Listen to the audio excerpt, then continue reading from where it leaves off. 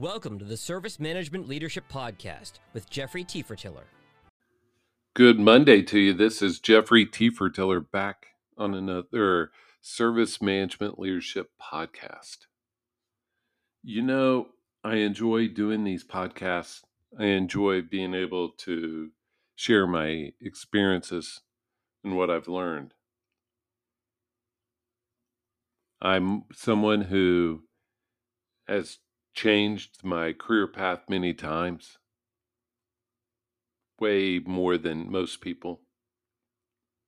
And I understand the value of gaining expertise, gaining experiences from others. One topic you hear a lot about in today's world is employee and customer experience. And I want to talk about, when I said one topic, is how those two are really one topic. Even though we think of employee experience and customer experience separately, I actually think they're one topic. And I want to tell you a story that illustrates the point. A few weeks ago, while traveling with my family on a car road trip, we visit a barbecue restaurant, and one that we've eaten at before, and it's a small town. One that somebody comes and takes your order, but you go and you pay up front. You get very little service, but it's a small, homey type of place. And the inside kind of looks like a house. It's a small town. And everything was great. Except when we go to pay, the menu prices and the prices in their computer system, were off by 10%. And when I say off, you know that it's never in the customer's favor, right? Off means it's in the proprietor's favor. And it was a Friday night, and these poor young workers were taking grief from customers because, and rightly so, right? Like, people are upset when their $5 salad is now $5.50, $6. But it adds up, and it's the surprise. It's not the paying the $6. But that's not what your menu says. It's all about expectations, and we'll get to that in just a second. But the poor young workers, all they could say is, there was no manager on duty, and this is a persistent issue, but they'll let their manager know. No, I didn't really have a good customer experience, but then as we left, I was thinking, those employees must have thought they had a rough day.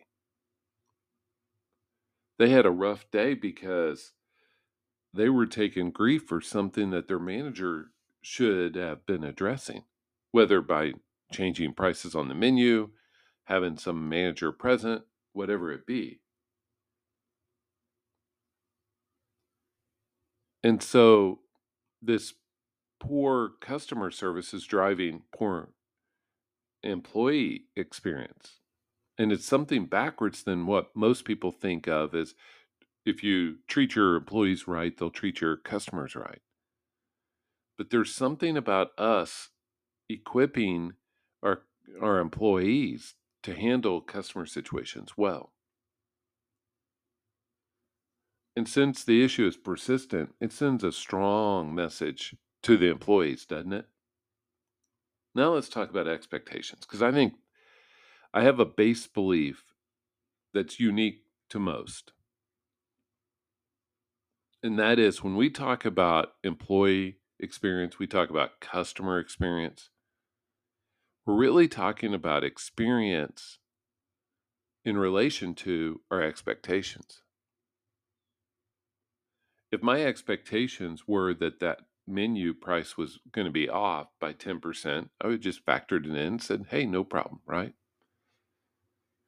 If the employees had the expectation that, man, this is going to be a rough day, they may have had some call in sick, but they would have known how to handle it. So now let's bring this back as we start wrapping up. Let's bring this back to the topic of our digital experience within our IT groups. It is up to those of us in IT leadership to set the expectations, help set, co-create if you're an ITIL person, these expectations with our stakeholders. Here's what you can expect from us. Here's what you cannot expect from us. Because when we think about the experience of our stakeholders, our users, our customers for IT services, they are judging their experience based upon those expectations. And that's the one thing that I have learned as a parent. I managed thousands of people before I had kids. And I had kids older in life than most. But the one thing I learned is that two things, and they're kind of related. You get what you incentivize, which is a great corporate theme. Like if you aren't getting the behaviors you want out of your employees, look at what you're incentivizing. That's number one. And number two, which is really related to that, is set expectations. Most people, if they know what your expectations are, they will deliver. And so we do that poorly in IT.